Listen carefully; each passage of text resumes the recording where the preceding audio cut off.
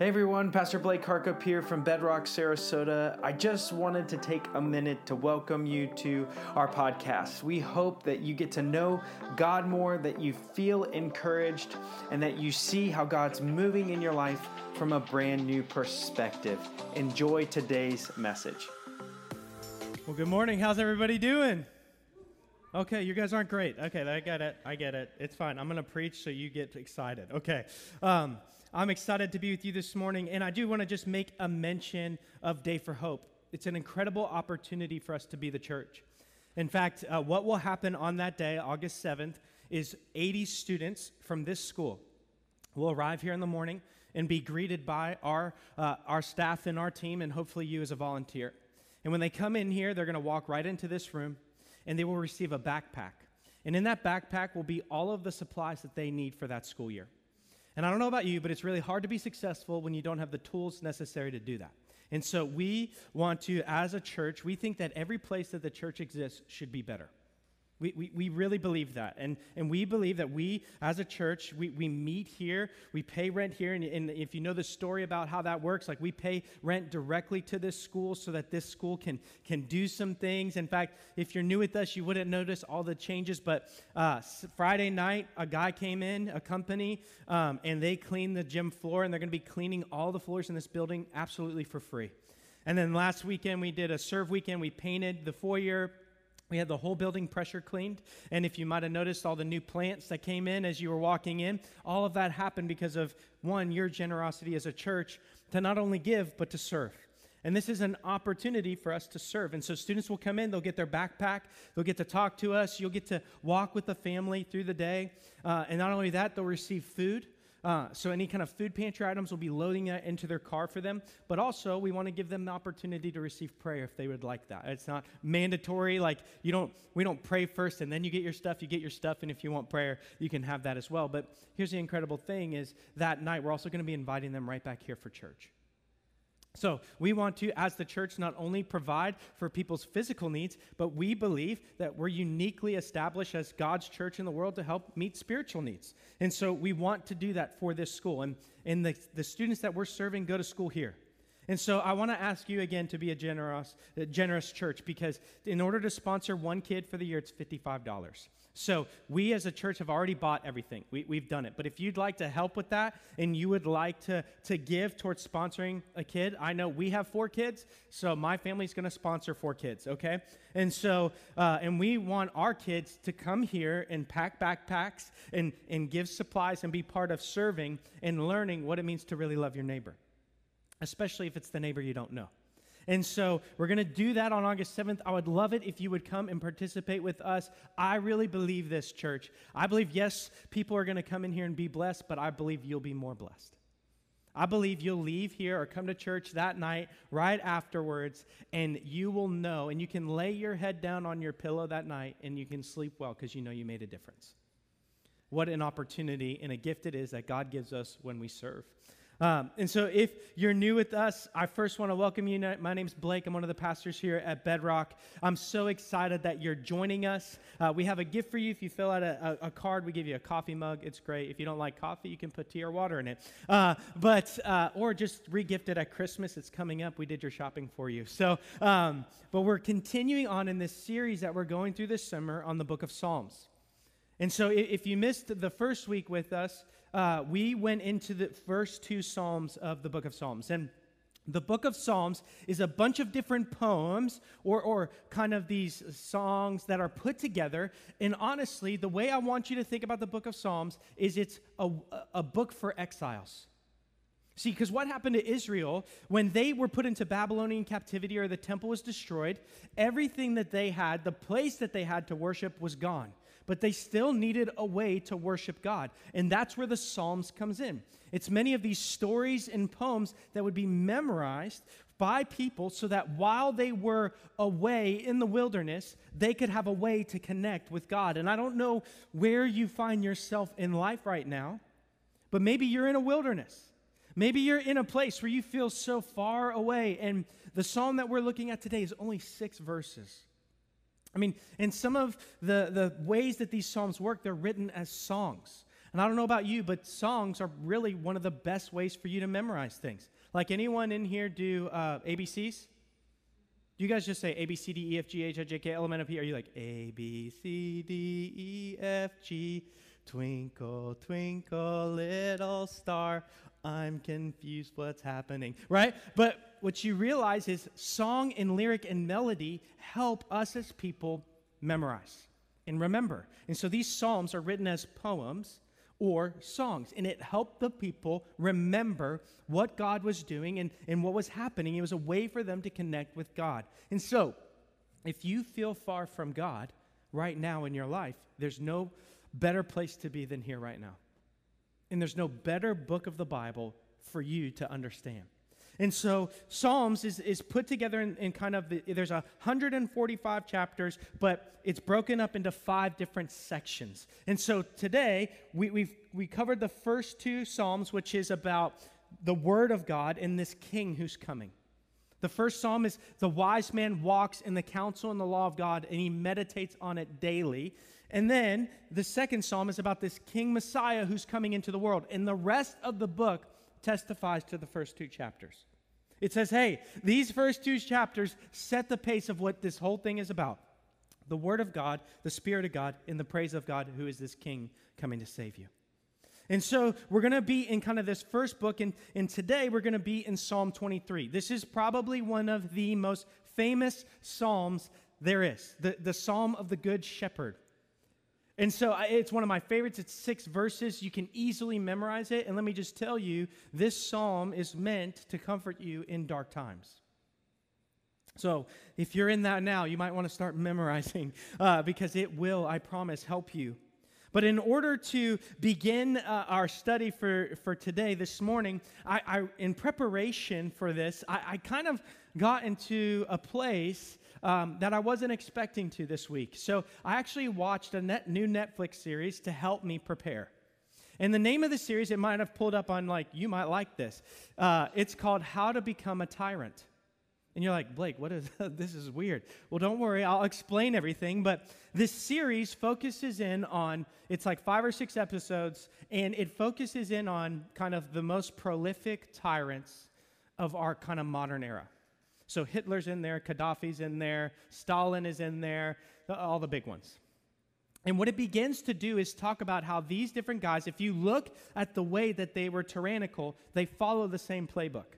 They follow this mechanism of things that they did in order to become tyrants. Because I don't know about you, but looking back in history, when I look back at Nazi Germany, or I look back at Stalin in Russia, or I look back at Gaddafi, I always ask myself the question, how in the world did they get here?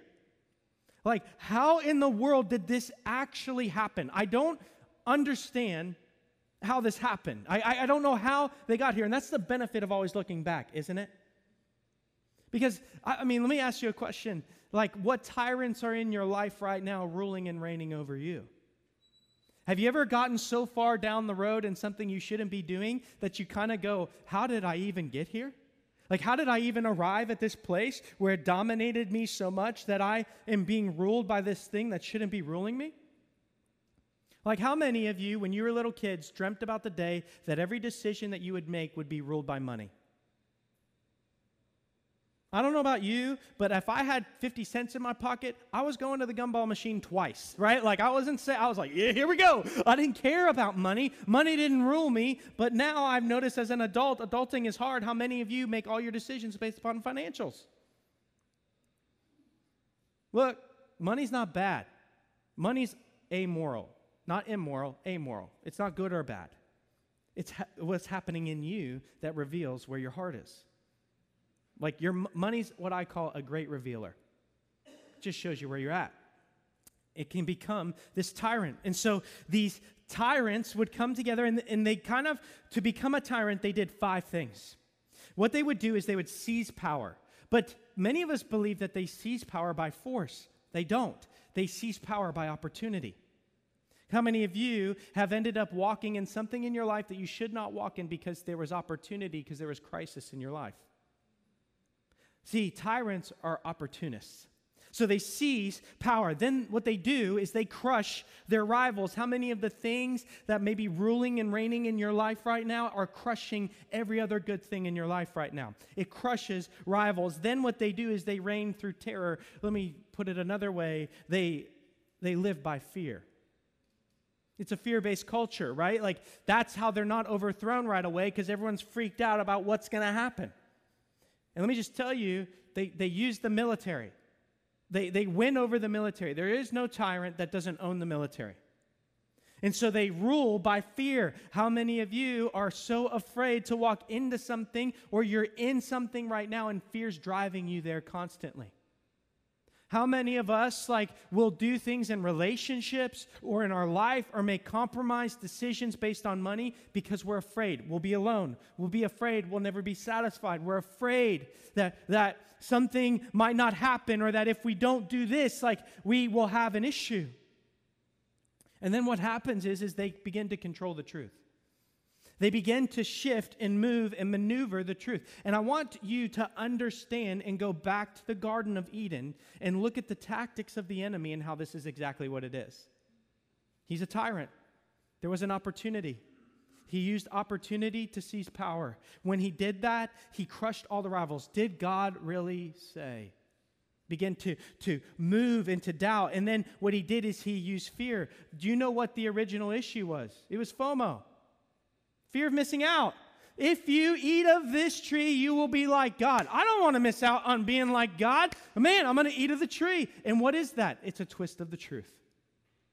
And then what happens is this new society is created. And that's the playbook. If you want to become a tyrant, there's your playbook, okay? That's how you do it. Go get a military, get on that, and then you just look for opportunity, okay? And so what happens here is you may be sitting here and you kind of are going this is easy. Of course I'm not going to choose a tyrant, but I want you to understand something about this series, what they pointed out. Every one of the tyrants that were put in were elected. They were elected. They were welcomed in by the people. They were welcomed into the people's lives, and then the thing that they thought was going to save them was the thing that began to crush them. Was the thing that began to rule them. And I wonder for how many of us, in a moment of crisis, in a moment of fear, in a moment of just total desperation, we heard a tyrant say, I promise you, if you come with me, you'll be okay. If you come with me, I promise you, you'll never be without. And so make that compromising decision on money. Lie about that thing. Go have sex with this person, or go watch that thing you shouldn't be watching, because you know what? You deserve it. And how many of us all know you generally fall into something you shouldn't when crisis is in your life? I'll give you a really easy example. We always say this: never go to the grocery store when you're... Why? Because you're in crisis and desperation. And what do? You buy everything, right? You're like, sauces? Yeah, oh, yeah. Oh, I do that, right? Like ice cream? Yeah. I'm on keto. Why are you buying ice cream? It's for later. I don't know. I'm desperate and I'm crazy, right? And then what happens? You start munching in the grocery store, right? Who's a muncher in the grocery store, right? You get some grapes. You're like, you know what? I don't pay by the pound, right? Like you're eating it, right? Like desperation will breed for you compromised decisions. And so today, what we're going to look at is Psalm 23, is this psalm that talks in a moment of desperation, but David gives us another way. David is going to give us another choice, and he's going to begin to show us the choice that he made, and you and I need to follow in his footsteps in this series. See, Psalm 23 is the most intimate psalm in the book of Psalms. Generally, God is referred to as a rock or a king or something like this. It's a little bit more distant. But David, being a shepherd, if you know the story of David, he's the shepherd boy who used a sling to kill a giant. This boy who used a sling to kill a giant was then told to be king. And right now, what's happening in David's story is he's hiding in caves because the king became a tyrant and is hunting him down. He's hiding in a cave in maybe the darkest moment of his life, remembering the promise of God and maybe doubting it, but he chooses a different path. And so what happens here is David uses in his darkest, deepest moment the most intimate possible analogy that you could. He uses a shepherd. And the reason why he does that is because shepherds were always close and intimately involved with their sheep. Shepherding is not a job of delegation. Shepherding is a job of participation. And so David used this idea of God being a shepherd to tell this story. And so that's right where we find ourselves today. And so today, here's what's going to happen. I am going to give you 5 questions that can change your destiny. 5 questions today from the book of Psalms, chapter 23, that can change your destiny. How you answer these questions will really affect where you end up in life. And you may be in a desperate moment. You know what the incredible thing about God is that if you woke up with breath in your lungs today, there's another opportunity. You may think like it's too far gone. It's too bad. Oh, you don't even know. And God goes, I gave you breath. If the story was over, I'd bring you home. But the story's not over if you've got breath. And so if you're feeling discouraged today, be encouraged you woke up this morning. Because God has an opportunity for you. The question is, will the decisions you make lead you to that opportunity? So let's jump right into this morning. So I just want to let you know that this book, I really want to recommend it to everybody in the room. This book, one, shaped my life in college. These are going to become Christian classics, no doubt about it. But this is 3 books in one. It's by a guy named Philip Keller. And the book that I use for today is A Shepherd's Look at Psalm 23. A Shepherd's Look at Psalm 23. I don't know about you. I don't know a lot about being a shepherd. Like, it's not something I have experience in. So this guy is a shepherd. And he writes about some of these things that happen in Psalm 23. And honestly, it will blow your mind. Because God is using, and David is using a common analogy of the day that's not common for us now. And so I'm going to do the best that I can to kind of root out what's actually happening in the text so you can understand some of the greater truths that's going on here. So Psalm 23, we're going to start at the very beginning right here in verse 1. I'm going to go ahead and read the whole psalm so we get context, and then we're going to dive right in going verse by verse, okay? So here's what we got. Psalm 23, verse 1. If you don't have a Bible with you, just listen to the words here. You may want to close your eyes. Just listen to what happens. The Lord is my shepherd. I shall not want. He makes me lie down in green pastures. He leads me beside still waters. He restores my soul. He leads me in paths of righteousness for his name's sake. Even though I walk through the valley of the shadow of death, I will fear no evil, for you are with me. You, referring to God, the shepherd. Your rod and your staff, they comfort me. You prepare a table before me in the presence of my enemies. You anoint my head with oil. My cup overflows. Surely, goodness and mercy shall follow me all the days of my life, and I shall dwell in the house of the Lord forever. This is what David is writing from a cave, being pursued by an enemy who surely wants to kill him, a tyrant who is out to devour him. And so the very first question that we're going to ask is really simple. And David answers it right in the beginning. Who is leading you? Who's leading you? I mean, this is such a simple verse. Verse 1, the Lord is my shepherd, I shall not want. You may have noticed there, that's not a spelling error, but in the text, you might have noticed in your Bible, it's L-O-R-D, all capitalized. That is a way for you and I to realize this really special word used in the Bible for God. Yahweh, I am. This is how God answers Moses in the burning bush. Moses says, hey, I'm talking to a burning tree. I'm going to go tell this Pharaoh to free the people, this tyrant to let go of my people. This is a little crazy, so who should I say called? Who should I let them know sent me? And God says, tell them, Yahweh, I am, sent them. And this is a word that was for so long in the scriptures and so long in history unspeakable because this was the name that God had given for himself. In fact, you guys ever heard the term hallelujah? Hallel means to praise. It's a Hebrew word meaning praise. So hallel is to praise, and then it has the end of the word Yah, which is a hyphenated shorted form of the word Yahweh. So when you hear hallelujah, what you're saying is praise God. Praise be to him. In fact, the last 10 Psalms of the book of Psalms are called Hallel or Hallelujah Psalms. So the book begins with the word and the king and says the only response that we have to the word and the king is to praise. That's what we got. That's at the end of the day, that's what we got. And so this word that is used here is Yahweh. And I want you to understand something that's so incredible about what was just said, because we can look at it and go, the Lord is my shepherd. Great. What David has said is, I'm choosing who's leading me. Because he could have said, fear is shepherding me. Anger is shepherding me.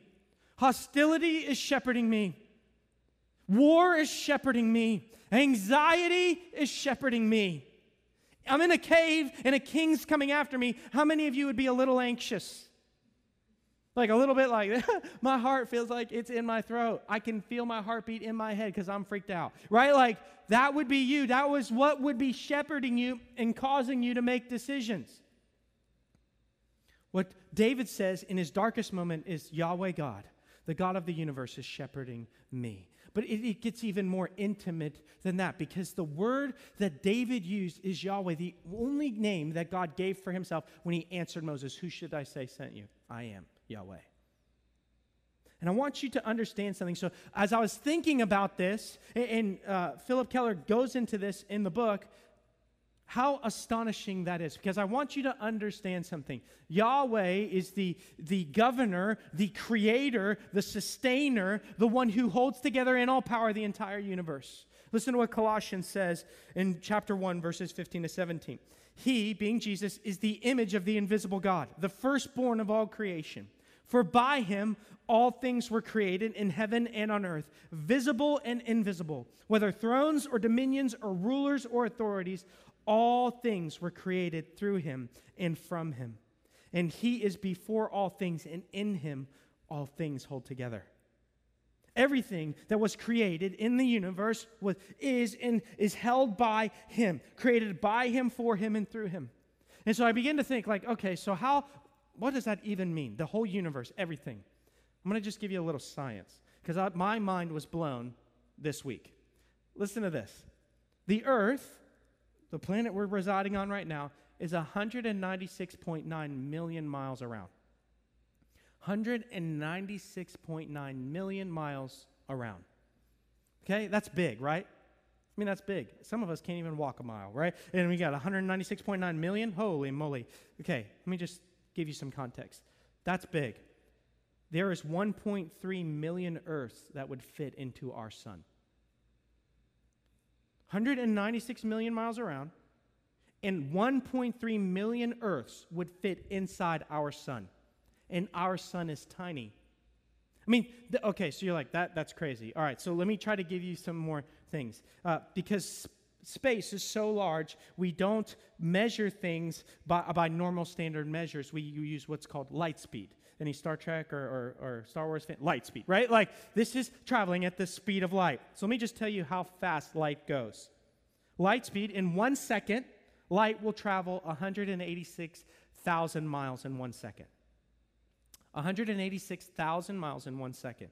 That means that in 1 minute, light travels 11,160,000 miles.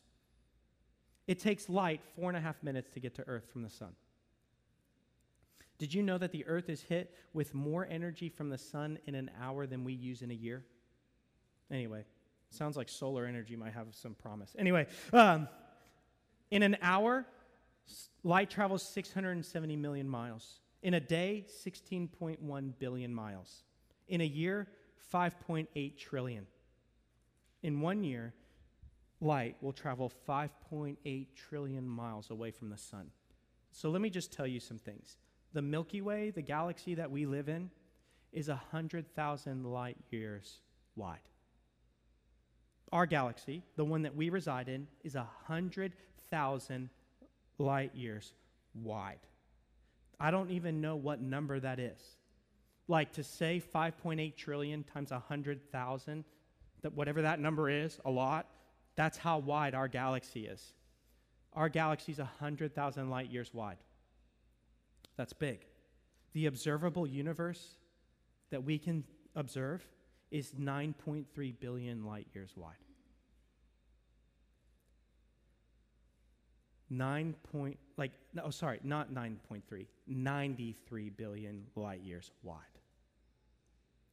David just said that Yahweh God, who is the creator and sustainer of all things, is personally shepherding you. You, as an individual. He says he's not the church's shepherd. He doesn't say that he's everyone else's shepherd. David says, Yahweh God is my shepherd. The God of what we know to exist right now, 93 billion light years wide universe, is personally invested in your life. And you say, that's just too big of a number. Let me bring something closer to home. 1 teaspoon of soil contains more living organisms in it than are people that are alive today on the earth. So not only is God the God of the universe, he's also the God of that teaspoon of soil. And he is intimately involved in your life. If you've ever doubted for a second that God loves you and cares for you, just like it's so much so that you can't even fathom how big he is, and yet he's involved. That he's involved. Like not that we're God, but imagine holding a teaspoon of soil and you're intimately involved and know by name. You can count the numbers of hairs on their head. And for some of us, that's not a lot. I'm on my way, right? But here's the deal. You know those things so well that you know the number of hairs on their head. You're intimately involved. This is what the Bible tells us that God is like in your life. He's intimately involved. David, the Lord Yahweh is my shepherd. And then what he says is because of recognition that God is shepherding in him in his life, that he will never want.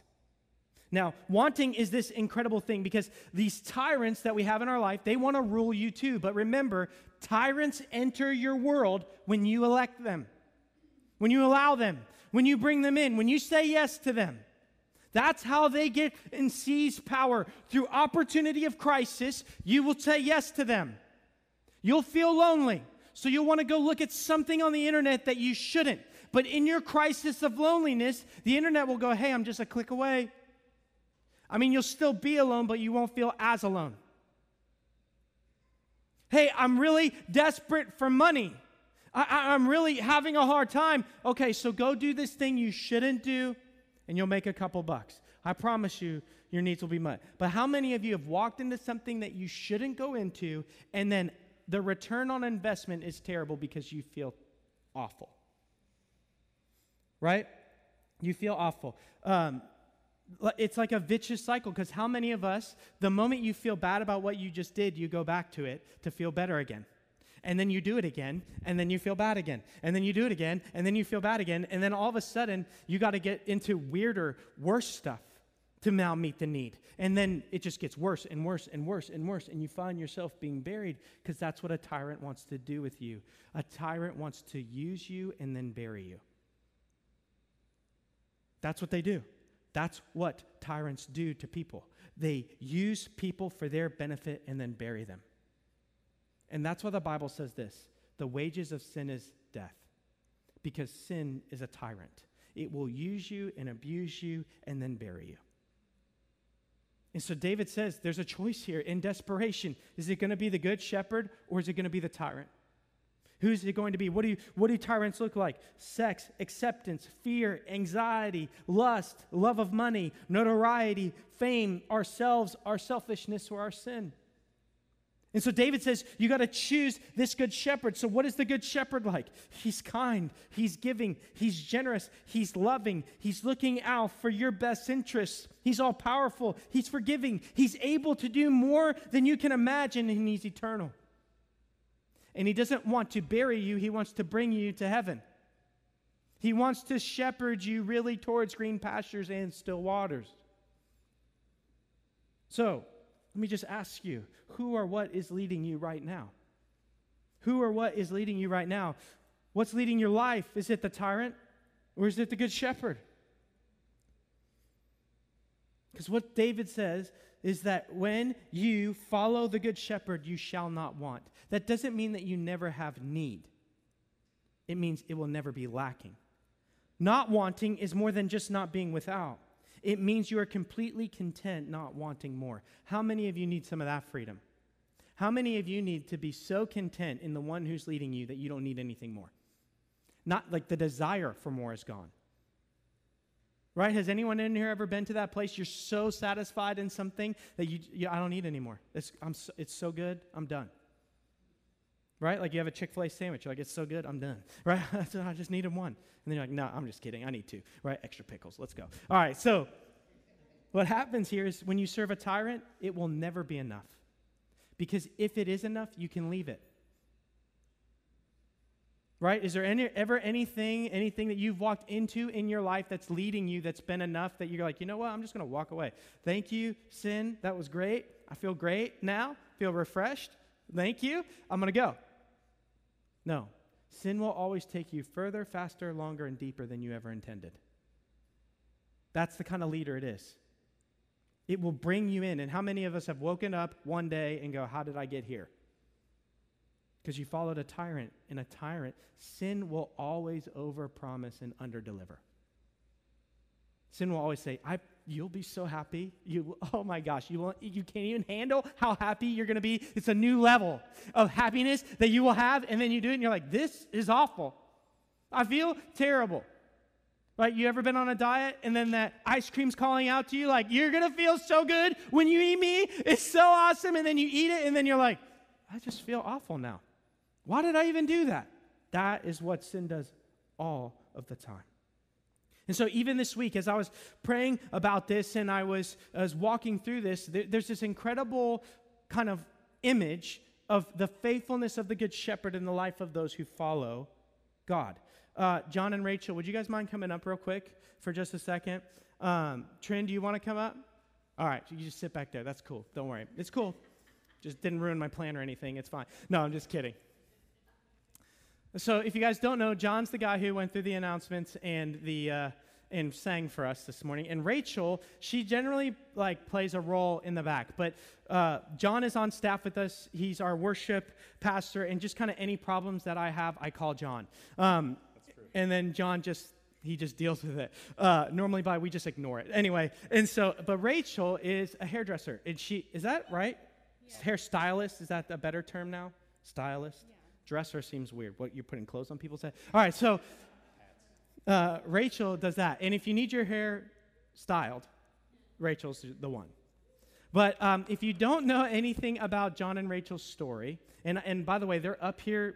I asked them permission, okay? So I'm not oversharing. And I want to say what I'm about to say is not a prerequisite for us to love and serve you. I called them and asked them if we could use this as an analogy. There's something that happened the last 2 weeks that they weren't aware of. So my wife, Kelsey, was with Rachel, and she was getting her hair styled for 5.5 hours. And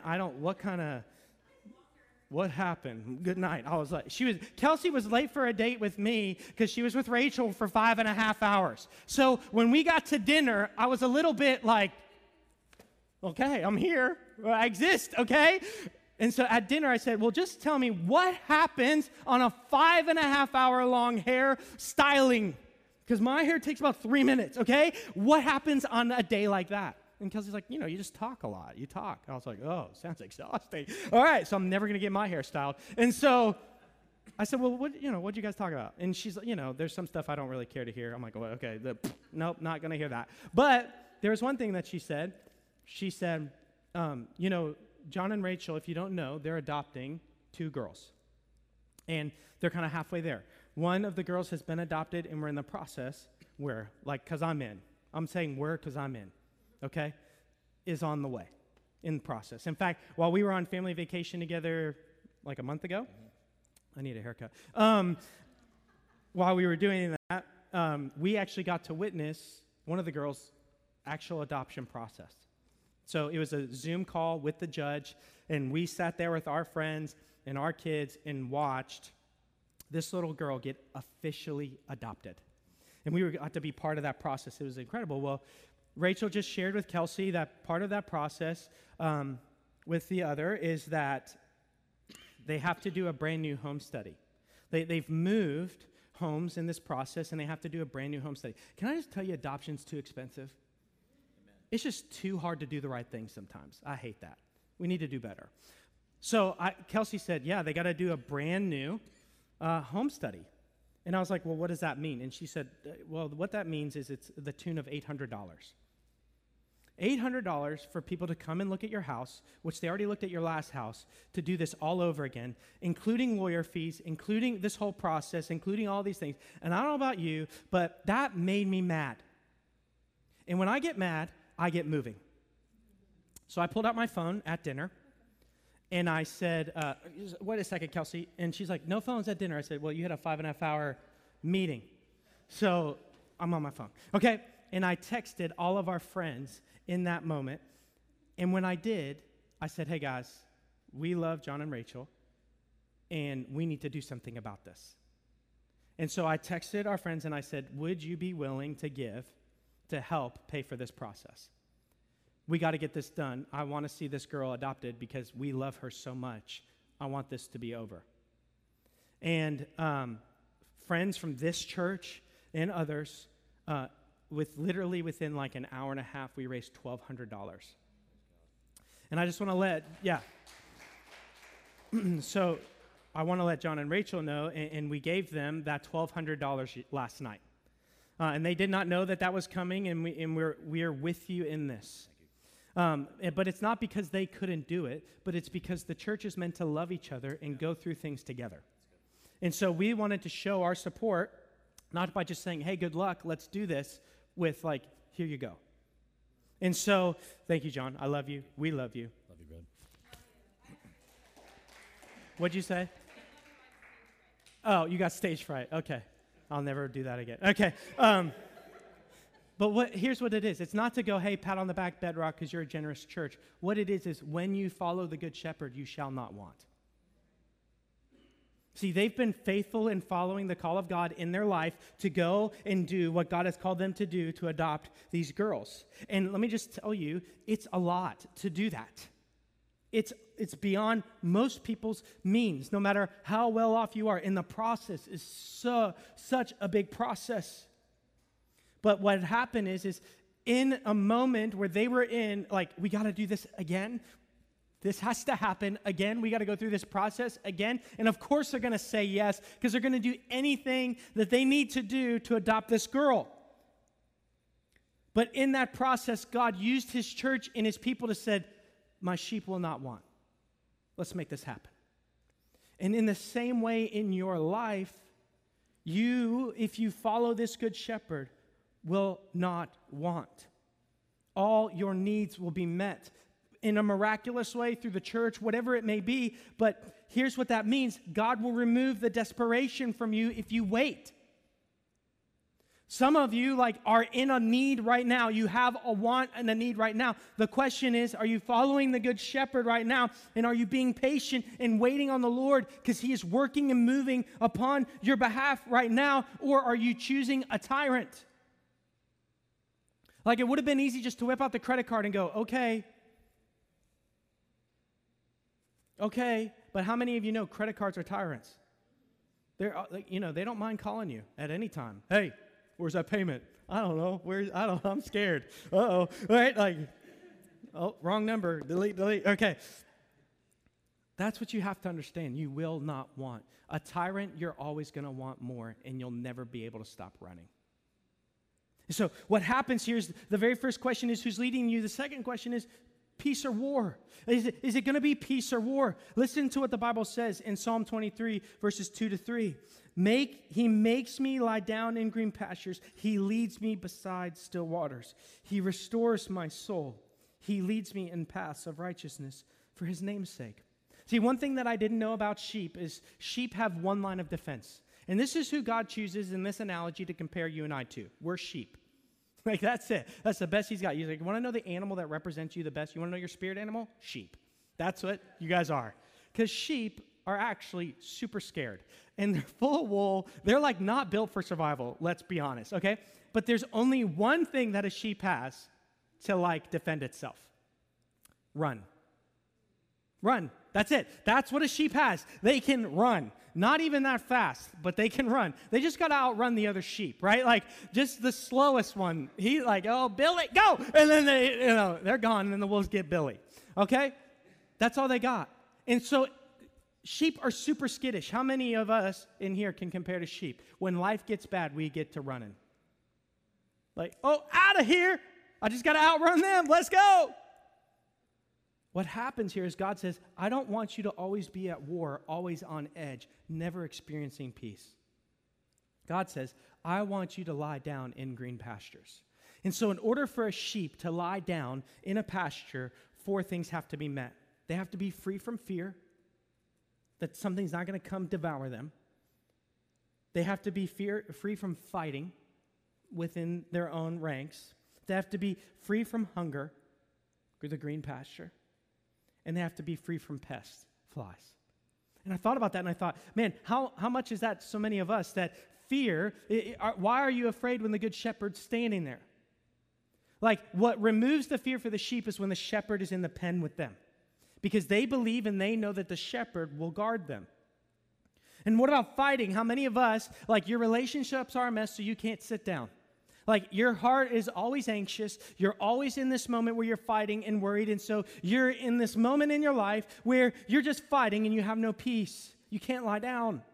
What about hunger? And the Bible's not talking about, like, are you physically hungry? What the Bible means is spiritually hungry. And the Bible refers to itself as the what? Bread of life. That this is the bread that will sustain you continually. So let me ask you, is your soul hungry? How many of us, when we go down wrong paths and do wrong things, or maybe we're just far from God in this moment in our life, our soul is yearning for something spiritual? I honestly, if you look at the world, the majority of the world is spiritual. Spiritual. We have a belief system. Even if you're an atheist, science is your God. So there's this need for us, there's this hunger in us because we're designed to be in relationship with the Good Shepherd. And then free from pests. The pest would be the tyrant. The pest would be that fly that's in your eye constantly, and it will not give you a break, and you cannot move forward. The pests are the tyrants. They'll never let you sit down. Why? Because they want to use you and abuse you and put you in the ground. So they'll never let you rest. They'll never let you have peace. And God says, as the good shepherd, I will make you lie down in green pastures. I will make you walk near still waters. I will take you on the path of righteousness. What does that mean? The right path, the safe path, the good path, the guarded path. I will do that for my name's sake. And so the tyrant will never satisfy. You'll never give you satisfaction. And generally, the tyrant will use urgency to cause you to make an improper decision. I have to do this now. If I don't do this now, then it's all going to end now. And how many of us make a wrong decision when it's urgent? Because how many of us go to the Good Shepherd in urgency? We more so just run and move. We move towards the thing that's meant to devour us. We move towards the thing that is going, because we didn't just wait and be still for just a second and hear from wisdom. We just go. In fact, do you know how lions actually hunt? There's a book by Levi Lusko called Running Towards the Roar. I would recommend anyone read it here, but this is a quick lesson. What happens is male lions actually participate in hunting. Everyone thinks it's just the females. The male, he doesn't do much, but he maybe does the most important thing. What the male lion will do is he'll run in front of the thing that they're trying to hunt, and he'll move in front of it, maybe a mile off. And then the female lions will move behind what they're trying to hunt. And when they're trying to hunt something like that, in order to move what they're trying to hunt into kind of this den or this group of female lions, the male lion will run in front and roar. And if you know anything about a lion's roar, if I'm right, it can be heard for over 13 miles. Anyone ever been out by big cat habitat at night, like the celery fields? You can hear the roars, right? I mean, from pretty far off, you can hear the roars. And so what happens is the safest thing for that thing to do is to run towards the roar rather than run the opposite direction. Because there's only one male lion. There's 5 or 6 female lions over here. And so what happens is because of urgency, because of this moment, we get tricked into going towards the wrong thing. And so when you feel like you have to make a decision, it might be the moment where you don't make a decision. It might be the moment where you sit still for just a second, because what you'll find is you willingly elect a tyrant into your life. This need needs to be met right now. And God says, that's not true, because I am the good shepherd, and if you follow me, you will not want. I will take away the urgency. Just be still and know that I am God. See, the tyrant is always going to take you to a place that you always need to fight. He's always going to take you to a place where there'll never be enough. The good shepherd will always lead you to a place where the war has already been won, where you can lie down and be in this moment. And so, first question is, who's leading you? Second question, peace or war? Third question, triumph or trouncing? I mean, it's simple. You think, that's like an easy answer. How many of us are doing things that are totally demolishing us? You're like, that's easy. Of course I'm going to choose triumph. Really? Like anybody in here making a decision, walking towards something that's totally annihilating them right now?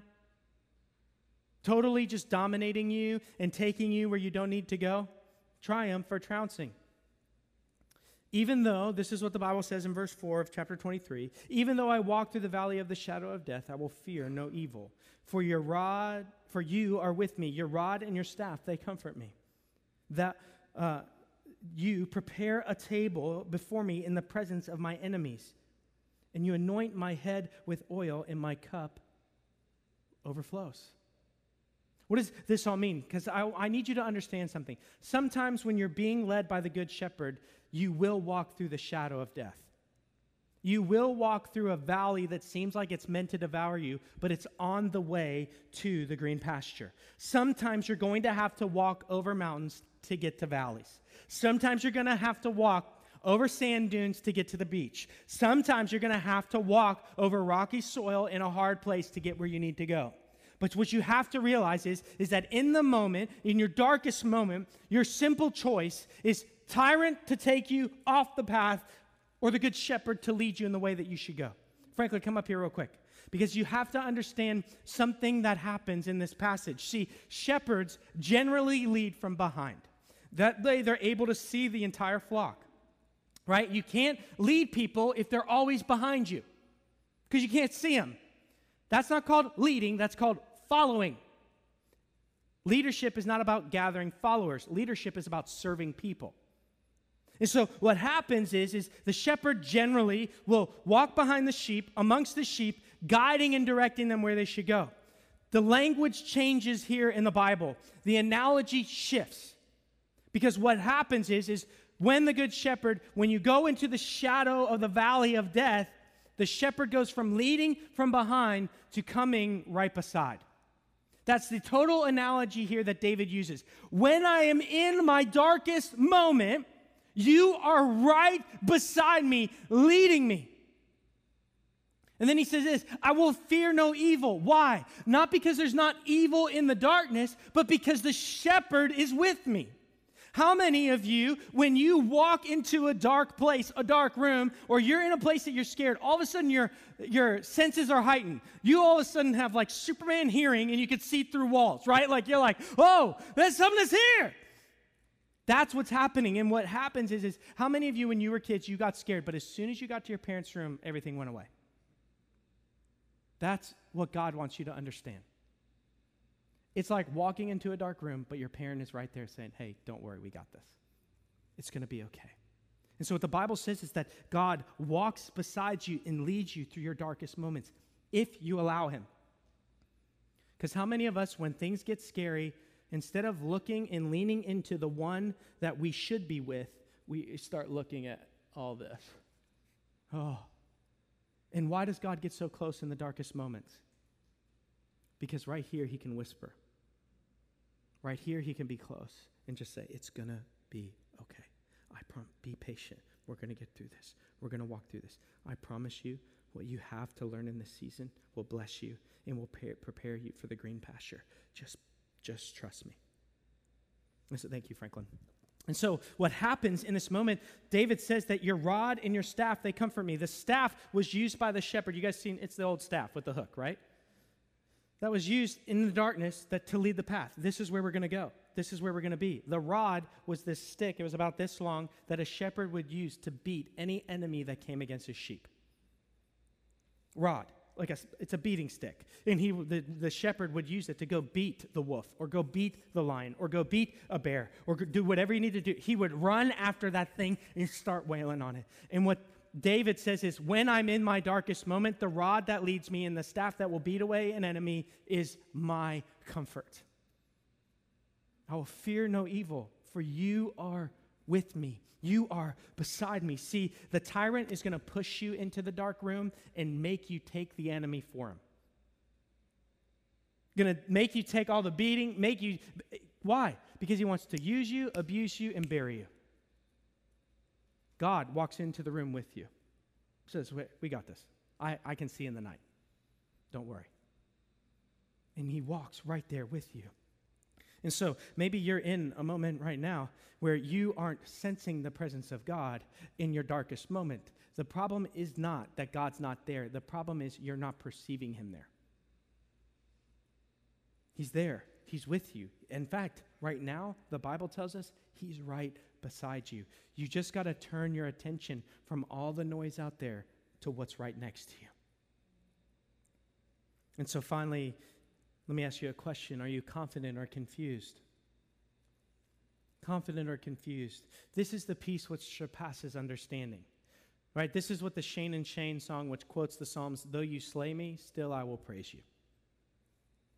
Right? Because look at what happens in David's analogy. He says, you're this good shepherd who's leading me, and when I go to this valley which I'm in right now, I will fear no evil, for you are with me. Your rod and your staff, they comfort me. You anoint my head with oil, my cup overflows. So what does that mean? In the moment when you are most in need, there is an abundance of provision for you. And then David's heart turns because he's recognized who God is and what God does and where God is to a secure assurance in his future. Look at what it says, verse 6. Surely goodness and mercy shall follow me all the days of my life. He says this in the middle of the valley of the shadow of death. He says, surely goodness and mercy will follow me all the days of my life, and I shall dwell in the house of the Lord forever. And I want you to notice something that David used this analogy from being in the shadow of the valley of death to being at a table. And then being at that table, he's fully assured. See, what the Bible says is that in the midst of your worst and darkest moment, God is creating a feast for you to sit at. Why? Because you don't have to fight your enemies when you're with the Good Shepherd. He's fighting them for you. He's dominating them for you. And you can sit down and in the midst of your worst moment, enjoy a meal. You can sit down and not have to bow down to these tyrants because God is right there with you. See, the shepherding analogy there is when a shepherd would move sheep into a new field, before he ever did that, he would walk into the field and make sure that there were no poisonous things for the sheep to eat in the field. Because there are these sheep that if they eat this one thing called camas, it will paralyze them. I mean, just a nibble will paralyze them, and when that happens, they're dead. And so the Good Shepherd goes in and before the feast sets the table. He goes in and gets ready and says, I'm going to prepare a place for you in the midst of your enemies, which I will remove.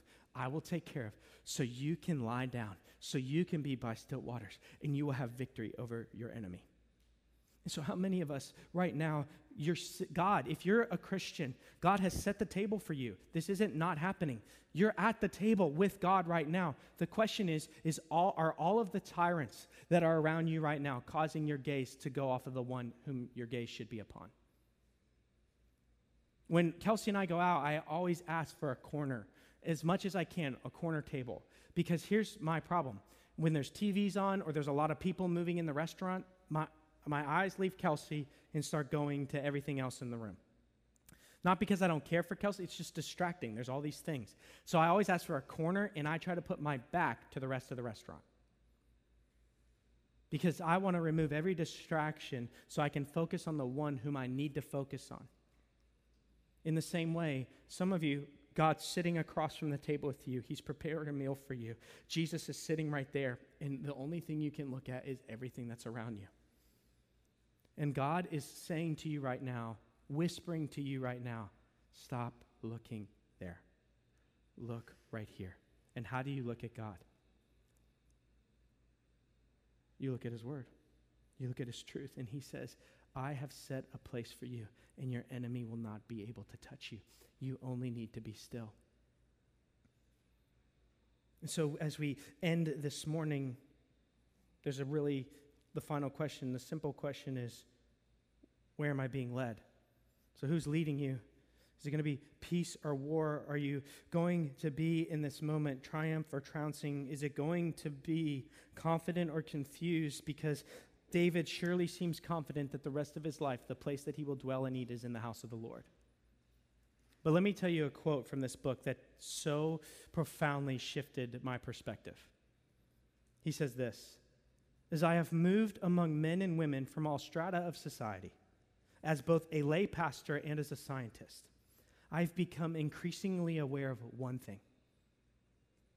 It is the boss, it is the manager, the master in people's lives that make the difference in their destiny.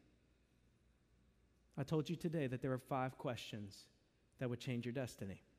How you answer these questions will determine where you end up. And it doesn't, yes, it may be heaven, but you may be not answering the Good Shepherd right now in your life. And so are you really experiencing all the goodness the Good Shepherd has for you right now? Let me ask you, is it working? Are you satisfied? Do you sleep well at night? Did my mic go out? Do you sleep well at night? Are you at peace? Are you constantly worried? Are you constantly fearful? And I'll just tell you one thing. The thing you think about most is the thing you worship most. And some of you are sitting at the feet of tyrants. And God is saying, this is your invitation to follow the Good Shepherd. And so who is the Good Shepherd? Jesus made it really clear for us here. He said this in John chapter 10, verses 11 and 14 to 15. Jesus says this, I am the Good Shepherd. He's going back to this Psalm 23, which Israel and the people of God had been looking for forever. Where is this Good Shepherd who will save me? And Jesus says, I am the Good Shepherd. The Good Shepherd lays down his life for his sheep. I am the Good Shepherd, verse 14. I know my own, and my own know me. Just as the Father knows me, and I know the Father, and I lay down my life for the sheep. So it's always been really about one question. Who is Jesus to you? That's it. Who is Jesus to you? Because the Good Shepherd is Jesus. So here's every question, everything. It's a binary choice. It's Jesus or the tyrant. It's Jesus or the tyrant. It's Jesus or the tyrant. And what David says is, in my darkest moment, I chose Jesus. I chose God. I chose it in this moment. And the invitation has always been to sit at his table. To sit at the table of God. And I am reminded at this moment of a table. See, Jesus, right before he went to die for the sins of the world, had a last meal. And he invited all of his disciples to a table. And when he did that, he broke bread and poured wine to remind them of the invitation. And at the invitation, he says, this bread and this wine will satisfy you forever. If you have these 2 things, which are him, you'll never want. You'll lie down in green pastures. You'll be by still waters. And so today, to end the service, we're going to praise here in just a second. But we're also going to take communion because the invitation's always been to come to the table. And the table's always been the provision of God, the perfect provision of God. And the perfect provision of God was him. The Good Shepherd lays down his life for his sheep. And when he did that, he purchased the field. He removed the enemies. He took everything that you and I would need for peace in this life. And so these 5 questions determine your destiny. So I'm just going to ask you, where are you headed? Tyrants will always abuse, use, and bury you. Jesus will always protect, uplift, provide, and guide you. Where do you want to be? It's binary. It's simple. Who's Jesus to you today? And so I'm going to pray, and then would you just, in this moment before we take communion, the Bible says that whoever drinks or eats of this without contemplating, without being right with God, eats or drinks judgment upon themselves. So as we sing and as we sit for just a second, if there's anything in your life where you've been following a tyrant, where it's been dominating you and ruling you, now's the time to deny the tyrant and move towards the king. And here's what I know. You don't have to run back a far way because God's right there. All you got to do is turn. I'm turning from this tyrant. I'm no longer going to sit at this tyrant's feet. And as soon as you get up and turn, you're at the feet of Jesus. And so this morning, the decision is yours. But whatever tyrants you need to let go of, today's the day. And it's time to move forward to follow the Good Shepherd. And I promise you, you will be in green pastures and by still waters. Thank you for jumping into today's message, and we truly hope that you were encouraged. If you were encouraged, would you like and share this with someone that you truly love and care about? It may just be the thing that they need to get through this week. Also, let us know how the message impacted you, and please let us know any ways that we can be praying for you. But finally, I just wanted to take a minute to thank all of our supporters and those who give generously to make all that we have and do here at Bedrock happen. If you'd like to support us, you can do that really quickly by texting 84321 with any amount and setting up text to give, or you can give on our website. Thank you once again for all that you do, and we hope to see you soon.